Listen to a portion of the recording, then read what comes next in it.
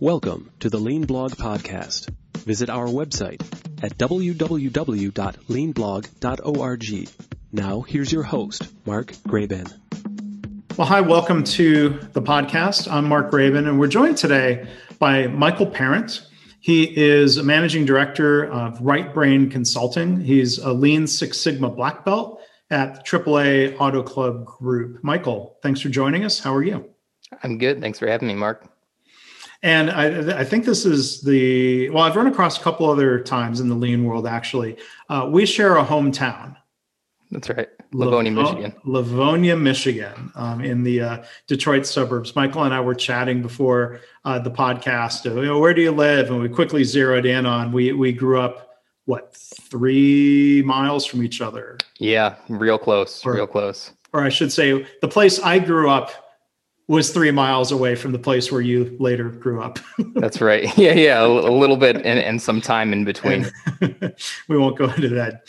I won't hold your youth against you. No, I'm kidding. That was an old Ronald Reagan. I'm dating myself. Yeah. Ronald Reagan debate line. So anyway, moving on from that. So there's something in the water in Livonia, Michigan. We did go to the rival high schools, though. Yeah, we got paved roads now too. Yeah, I went to the one room schoolhouse that they later moved to. What's that historical village called? Greenmead, yeah. So with that behind us, we're going to talk about Lean and Six Sigma. We're going to talk about a case study and some work that Michael has done in the HR realm. But Michael, can you introduce yourself and tell us about your background? How did you get introduced to Lean and Six Sigma? Sure. Yeah. So like we were talking about beforehand, I went down the road to the University of Michigan in Ann Arbor. I got an engineering degree at the College of Engineering there in industrial and operations engineering.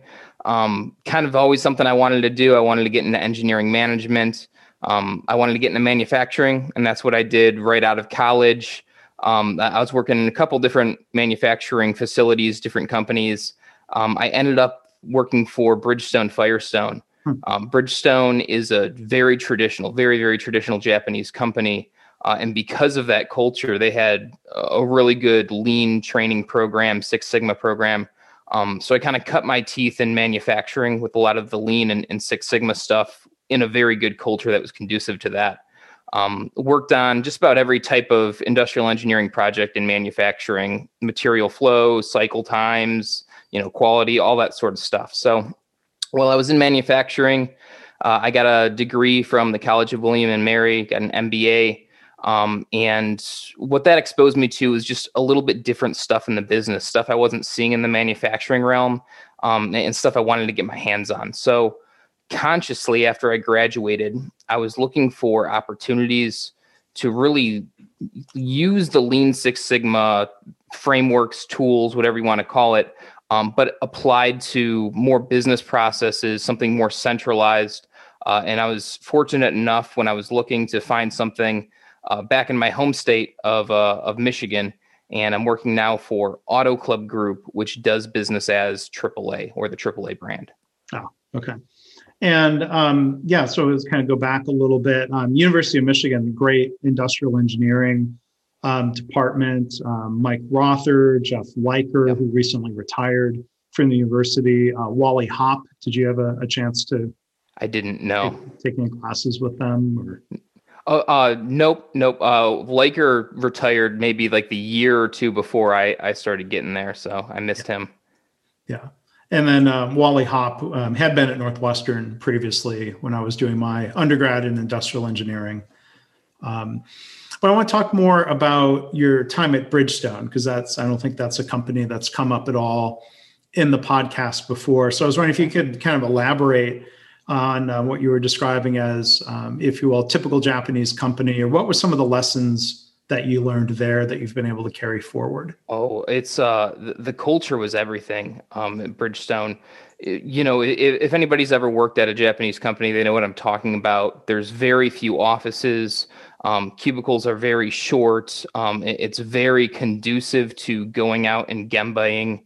It's very lean and especially in kind of those fundamentals of lean. When you think about 5S, we had 6S too, safety as well. So one piece flow, really, it was a great opportunity to see in real time what I was learning in reading, Gemba Kaizen or going to any of the trainings that I had. So, they do a fantastic job of training you. They do a fantastic job of, walking the talk as well. Mm-hmm. So then let's talk about the project, the case study that you had sent me, and this was published. We'll put a link in the show notes, isixsigma.com. Is that right? That's right. Yep. So related to, HR, talent acquisition, what initiated that project and how did you get pulled into that? Yeah. So, I'll say my job is a newly created job within AAA. They haven't always had a Six Sigma black belt walking around. Yeah. What had happened was the Auto Club Group. I don't want to get too much into the structure of AAA as a brand versus other companies, but suffice it to say, there's a lot of different companies that are under the brand of AAA, and the company I was working for was buying them up. When you buy them up, you're growing inorganically. And eventually, at some point, you've got to grow organically. You've got to increase efficiencies. You've got to do better at operations. So right before I got into the organization, they kind of reached that inflection point. They had done some sort of restructure in organization only, where they took all these different regions, be it in Georgia and Tennessee and Nebraska and all over the Midwest, and they put them into what they call centers of excellence. Essentially, it's HR functions, talent acquisition, employee relations. So these regional generalists become specialized in one area. And to that end, I was brought in really to finish that next part of the process is, okay, we've reorganized it from an organizational standpoint. We haven't done anything with our processes. There's no standardization with our processes. So a lot of my role coming into this project was looking at almost like a consolidation of many different organizations into one standard. And so, if we think of standardization or increased standardization as a countermeasure, what were some of the problems that came up as a result of the different ways of doing things? What was the goal beyond standardization? What was that intended to accomplish? Yeah, I would say at a fundamental level, a lot of the divergence was because we didn't have a goal per se. When you have so many different organizations coming together, there's no guarantee that you're all going to share the same priorities, and that's exactly what we ran into. So that was the first part of our project that we were working on, was establishing what's important to the organization, what KPIs are we looking at. One of the KPIs we identified was time to fill. In the HR world, this is akin to a lead time for anything in manufacturing or operations. So how long does it take to fill a request to fill a role? So to that end, there's a lot of reasons we did that. It wasn't just an efficiency measure. It's also a very strategic driver. A lot of people are applying to multiple jobs at the same time. And if you can give them an offer quicker than your competition, you're more likely to get that highly sought after qualified candidate. So it wasn't just route efficiency. There's a lot of strategic thought behind it, but that was kind of the KPI we were driving to. So that kind of answers the goal of what it was. Some of the issues we ran into, just people doing different things, cultural differences. In one instance, somebody in Tennessee or Georgia, they would pick up the phone and call somebody just to make sure that they wanted to apply for the job. Just very friendly. If you think about the goal as time to fill, it's totally non-value added. If you think about the goal as the candidate experience, that Southern hospitality, I mean, they've got it in spades. Mm-hmm. So it was a lot of, reprioritizing people, how people were approaching their job, what they were expected to do. And then there were also some technological differences, people from different systems coming onto a similar platform. So you raise, maybe brings up a point around standardization or standard work and the need or the place for regional variation. What was that phone call kept in the name of the hiree experience, if you will, or was that taken out in the name of efficiency? It was taken out in the name of efficiency, and maybe not solely in the name of efficiency. So even in the case study, you'll see one of the KPIs that we identified was the candidate experience. We're not totally agnostic to that experience, but from a strategic standpoint, from what's really our priority is getting the right people in there. If we have to take an extra step just to call them and see how their day's doing, that leaves us at a strategic disadvantage. And for that reason, we kind of struck it as non-value added waste. Mm-hmm.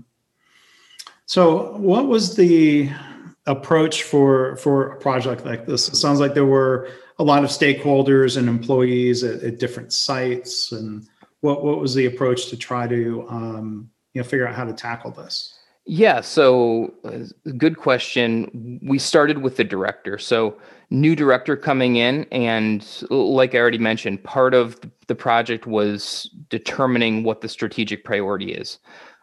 That's something we can't deploy, Hoshin Connery, that's something we can't deploy unless it starts from the top. So to that end, we had a lot of detailed conversations, really trying to tease out what was important to the director of this new organization. Once we established that, we kind of did a Hoshin Connery, a policy deployment, where we talked with the managers, got them on board, got them trained up in some of the lean concepts that were new and being introduced to them.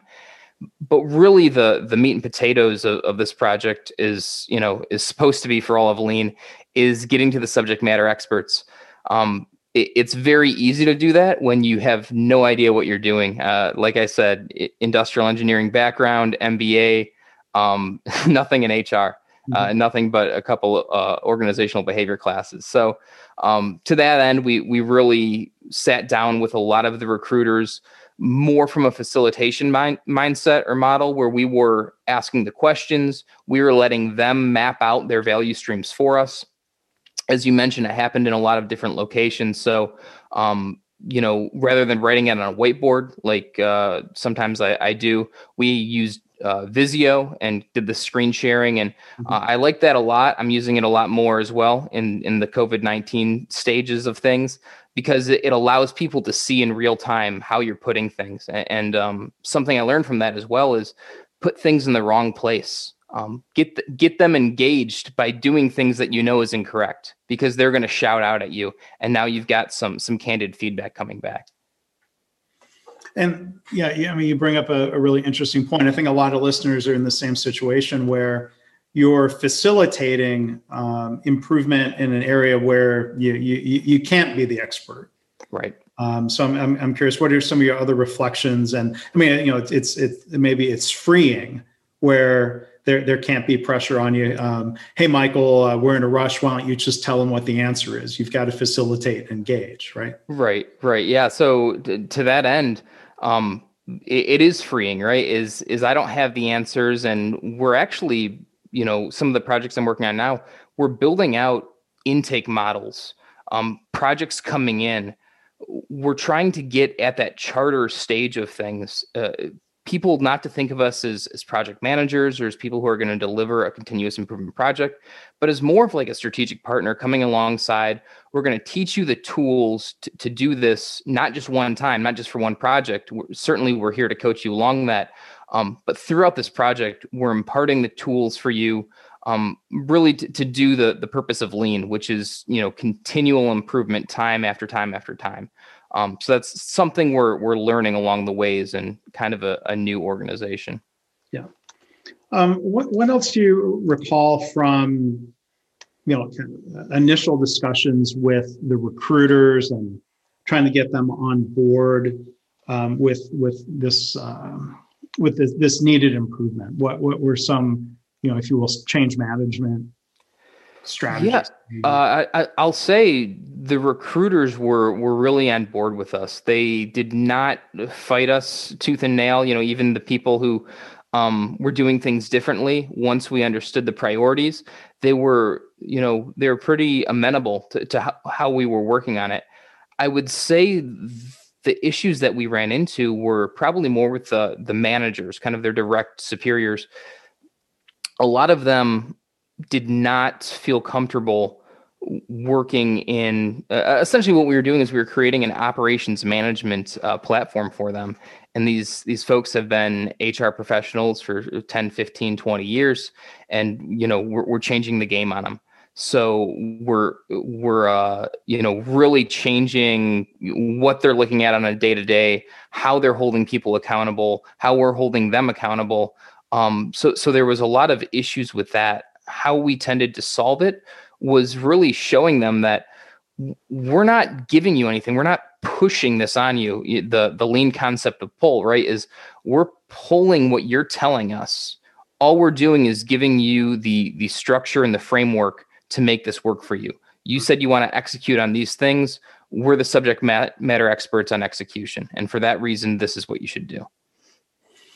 Now, were there ambitions from any of those leaders to move beyond a project into what we might refer to as a lean management system, or different ways of managing and continuing to improve, or were they kind of focused on the project? That's a loaded question. I think they understand the merit of it. I think there is a genuine appreciation for these are the principles that are going to help us succeed in the future. I think it's maybe at another level that's a little bit above me as far as those priorities when push comes to shove, what you actually prioritize. So that's definitely still in the strategic goal. And that's a lot of what the negotiation of some of the things I'm working on as well is how we're, transitioning out of projects into lean management. One of the things that we're trying to do, again, is imparting some of these tools, like I said, in that intake model, right? Is we're no longer going to try to do a project. We're going to try to impart some of these tools as well. And we're doing some other intensive coaching with the hiring managers to get them on board doing A3s and what have you. Mm-hmm. Yeah. And again, that was, a tough question, I guess. It's just trying to understand some of the lay of the land, because I've been, in previous roles, or, the last manufacturing job I was in, it was similar, lack of consistency sometimes around, are we doing projects? Are we changing the culture? It's, getting the organization to agree that, we're trying to put a management system into place. It's not like flipping a light switch. So imagine ongoing discussions at different levels of leadership.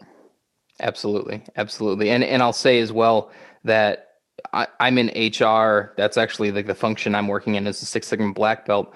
But I'm not just in talent acquisition. So there's so many other functions within HR: learning and development, employee relations, compensation, benefits, all of these things that we still, there's a lot to touch. There's a lot to do.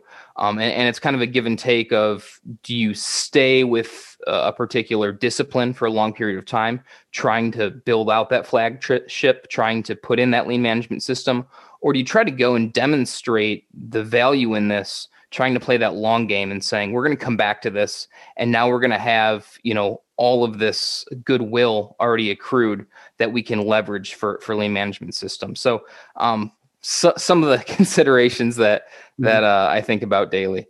Yeah. So going back into some of the project and the case study, what else was learned about the current state, and how did that then start working into countermeasures or improvements or whatever we might call it, kind of shifting from the way it was to the way it could be? Yeah, one of the things that jumps out to me that really wasn't even scrutinized at the time was the background check. So, late in the game, very late in the talent acquisition process, you've got a candidate that you want, and then you submit to a background check, And these background checks can take, up to 3 weeks, incredible amount of variation. That was something that we identified through our process that had never been considered before is, can we look at different vendors? Can we change how we're approaching this part of the process? So that was definitely something we took a look at.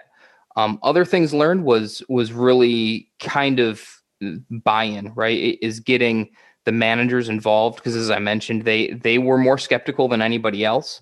And the recruiters are very, very good order takers in a good way. They really look to their managers as leaders.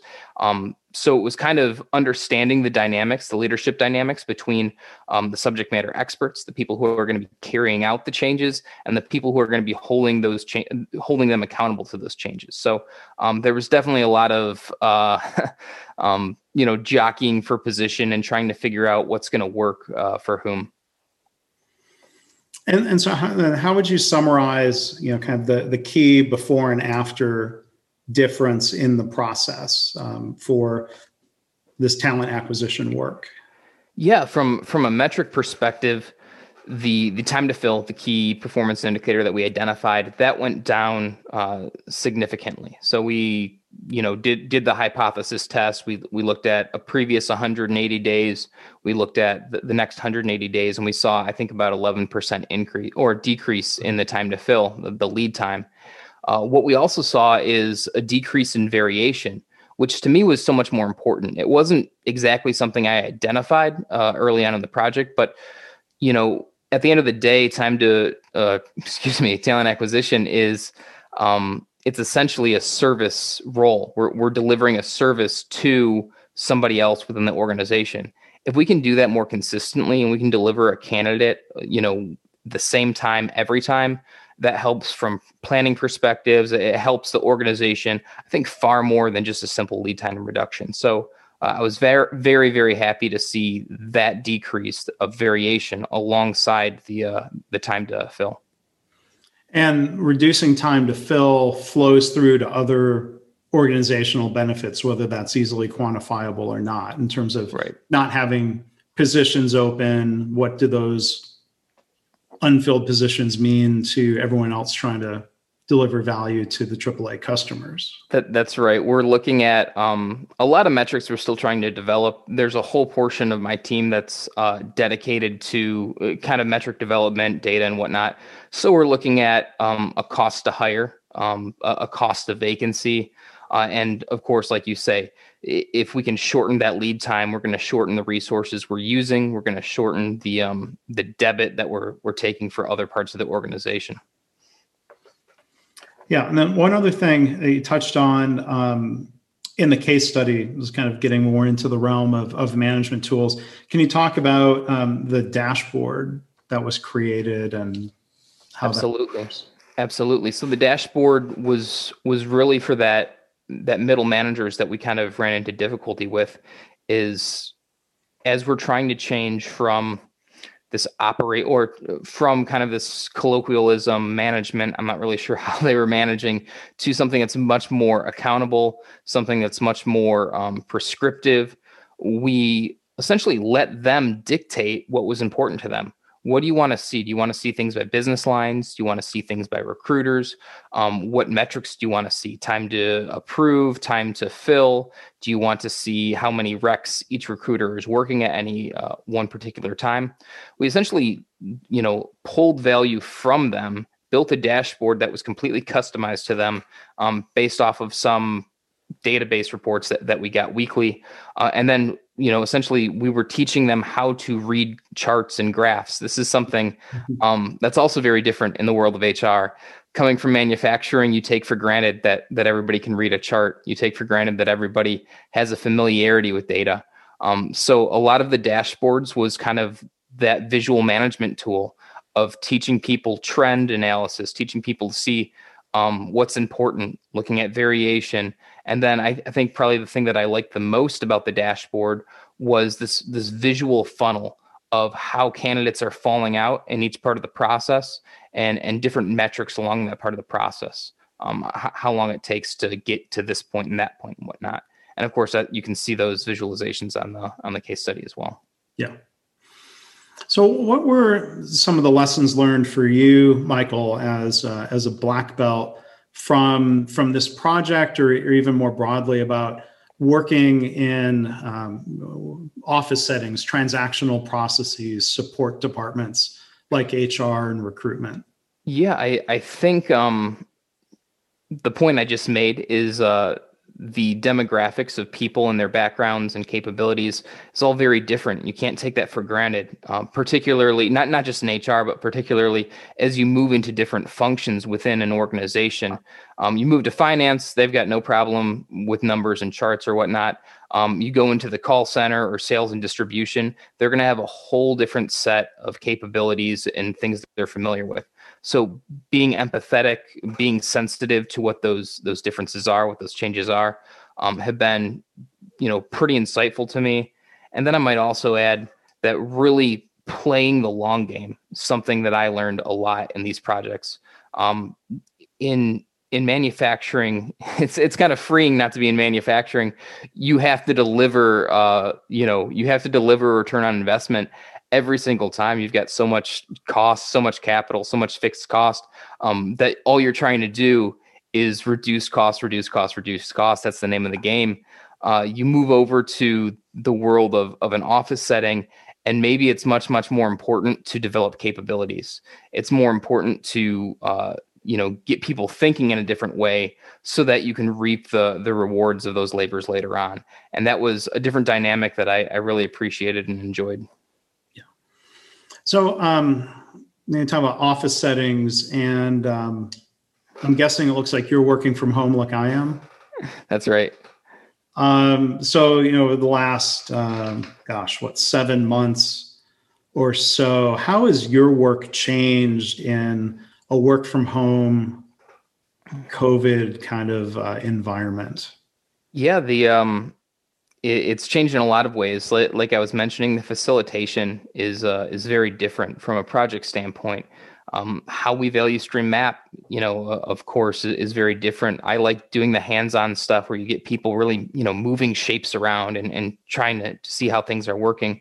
And I've had to develop some different skills to that. Like I was mentioning, putting things in the wrong place on purpose.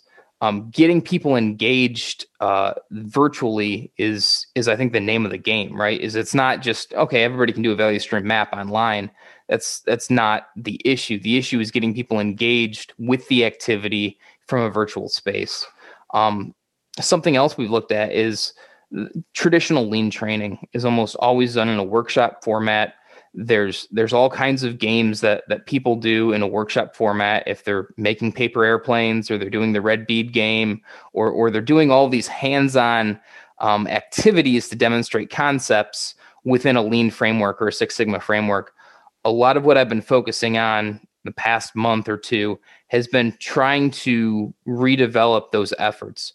What will this look like to still make things approachable, make things approachable for the people in a virtual environment, to still remain engaged? One of the things that we've identified is trying to throw out all of the jargon of Lean and Six Sigma. I enjoy it, but not a lot of people, it's almost of the idea of a self-fulfilling prophecy. Somebody is going to spend 8 hours on a camera looking at what you're doing. They're going to go into it saying, it's difficult, I'm not interested. And on slide 2, you're going to, give them something called an Ishikawa diagram. You've lost them. They're not going to be paying attention for the next 8 hours. Yeah.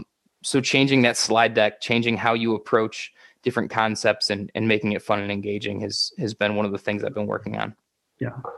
So there's the training and education challenge. And then, so then just diving into that a little bit more, as a black belt, is part of your role to train and help certify green belts? Still developing. So still a very new organization. Yeah. It's something that, going back to the intake model, that's something that we're trying to develop within the framework of projects. So as people come in, we're teaching them fundamentals of lean. You've got to understand what the heck we're doing. Otherwise, the project's not going to work. So talking about the 8 wastes, talking about the value stream, talking about SIPOCs, and having them do these parts of the process. I think that's phase 1. And then phase 2 is going to be rolling out some sort of green belt. There's one other black belt within our organization as well. He's in a different department. And we've talked a little bit, just briefly, about putting together some sort of training for the whole enterprise. Mm-hmm. And then are you personally, Michael, working toward a master black belt, or is that to be determined? Or that is very, very soon to be determined. That was the plan for 2020. Yeah. Speaking of changing formats for training and learning and whatnot, you probably are familiar with Lawrence Tech University in Southfield. So they've got a master black belt program over there. Familiar with the director of continuing education over there, and we're in talks about doing some sort of master black belt training. So I'm also thinking back, again, our shared roots in Livonia. There's one other person I know from Lean world. He's been out in Maryland for a long time. Jeff Fuchs is also from Livonia. If you ever see his name pop I'll have up to look him up. Any of the literature, and he went to, I believe, Livonia Bentley High School when that even that was a little before me. It's a rec center now.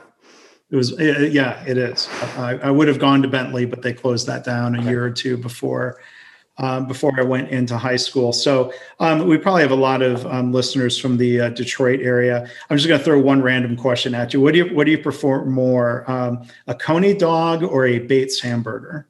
Oh man, that's it's Bates hamburger all the way. I love Coney dogs. Like I lived out of state for a while and I missed Coney dogs all the time. But every time I would go back home to my parents' place, I would stop in and get 6 sliders or something and give myself a stomach ache for a day or two. Yeah. So Bates hamburgers all the way. Bates hamburgers is a local. It's equivalent to a White Castle. Yeah, fair to say in terms of the style of said burgers. So yeah, there we go, Livonia, Michigan. Some hometown roots. One of the first things I think of there. Good school district that we were both able to take advantage of, right? Yeah, that's great. So, as we wrap up here, are there any other kind of recent lessons learned that you would want to pass on to the audience, Michael? I think about just kind of one of the last things I said, that long game.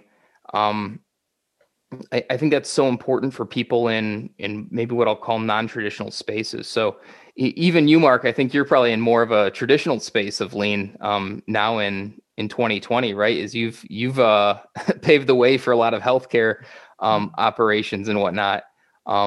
It's come along. It's still not quite the default, but it's less weird than it was 15 years ago. Right. And maybe you can testify to this too, is how important that long game is you can't go in and just expect people to accept what you're doing without really, paying the toll, without really doing the upfront costs of educating, that respect for people. One of the first pillars of lean is making sure people are on board. I think it becomes critical, especially as you're doing a lean transformation from the ground up. Yeah. Because, probably every single hospital I've worked with and every hospital other people have worked with, people teaching or coaching around lean have heard the statement, which is factually correct and undeniable, that patients are not cars. Fair enough. Right. But all of the products, or even the idea of hiring people into AAA, that's also not a quote unquote assembly line. Right. Those are not cars. But Lean and Six Sigma apply really across any type of work, preaching the choir here between you and the audience, I think. But, anywhere where we have people and processes, we can find a way to apply these methods in a way that's helpful, I think, to all of the stakeholders. And I think it goes back to, I've been reading a lot of what I'll call the lean canon, kind of those early works. it's not even about waste for me in lean. Everybody thinks of lean as, identifying and removing waste. It's so much more about just identifying value. So, patients aren't cars.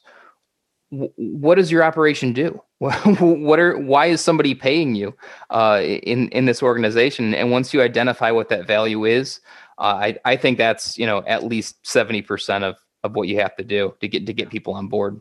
Yeah, that's well said. From the Lean Canon, what's one of those that you've read most recently that stands out? I'm still getting through Gemba Kaizen right now. So have read Lean Thinking, Out of the Crisis, The Goal. You just had Tom Peters on. I've got something sitting on my shelf over there, In Search of Excellence. So getting through Gemba Kaizen. It's not as dry as I thought it would be. Actually, it's pretty engaging. Yeah, very. Masaki Imai is still going strong, and up until, I'm sure it's slowed down with the pandemic, but he was traveling the world, dozens of countries a year. Yeah. The last time I ran into him, maybe 2 or 3 years ago, and he's got a new book. I believe it's still in the works. So excellent. But he's still going strong.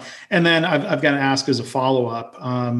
You mentioned Out of the Crisis. I think a lot of that's a book I got exposed to almost 30 years ago because of my dad. My dad was working at General Motors. He may be listening to this episode as he does sometimes. But he had the opportunity to do the Deming workshop for 4 days and had a copy of Out of the Crisis at the house. How did that come onto your radar? Because that's a book I wish more people would read. Well, if you listen to this podcast, you know that Mark brings up Deming just about every podcast. So I should have anticipated this question. It's I don't know how it came up. I feel like that industrial engineering background, it's very tough to get very far in industrial engineering without talking about statistical process control. I don't think I had any quality engineering classes per se that brought up Deming, but he's certainly a figure in the field. So anybody who spends just a little bit of time in the field quickly, becomes familiar with Deming and his work. So it was probably within some Six Sigma training that somebody said you should go read this book.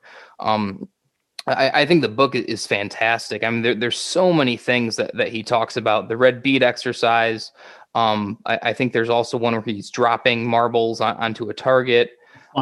Experiment. Yeah, exactly. He talks about the difference between, the randomness of something being mechanical and true randomness. I mean, it's dense. It's such a dense book, and it's really cool to see those management principles played out, in all of these examples that he gives. It's a fantastic text. Yeah. And I think it's a really important foundation. Toyota people would say that, Deming is the core of their management. And so you see that philosophy, a lot of what you read from Deming, I think ends up being familiar to lean people. I'm like, okay, I can see that influence now. For sure. Absolutely. Yeah. Well, great. Well, Michael, it's been really good getting to meet you. Hometown. That's right. Connection. I did not realize that until a couple of minutes before the interview, but thank you for sharing the case study. And I'll put out an invitation to others. I'll tell you, the biggest request that I've had over the last couple of years is to do more episodes that are sort of built around a case study and great. In other directions from that.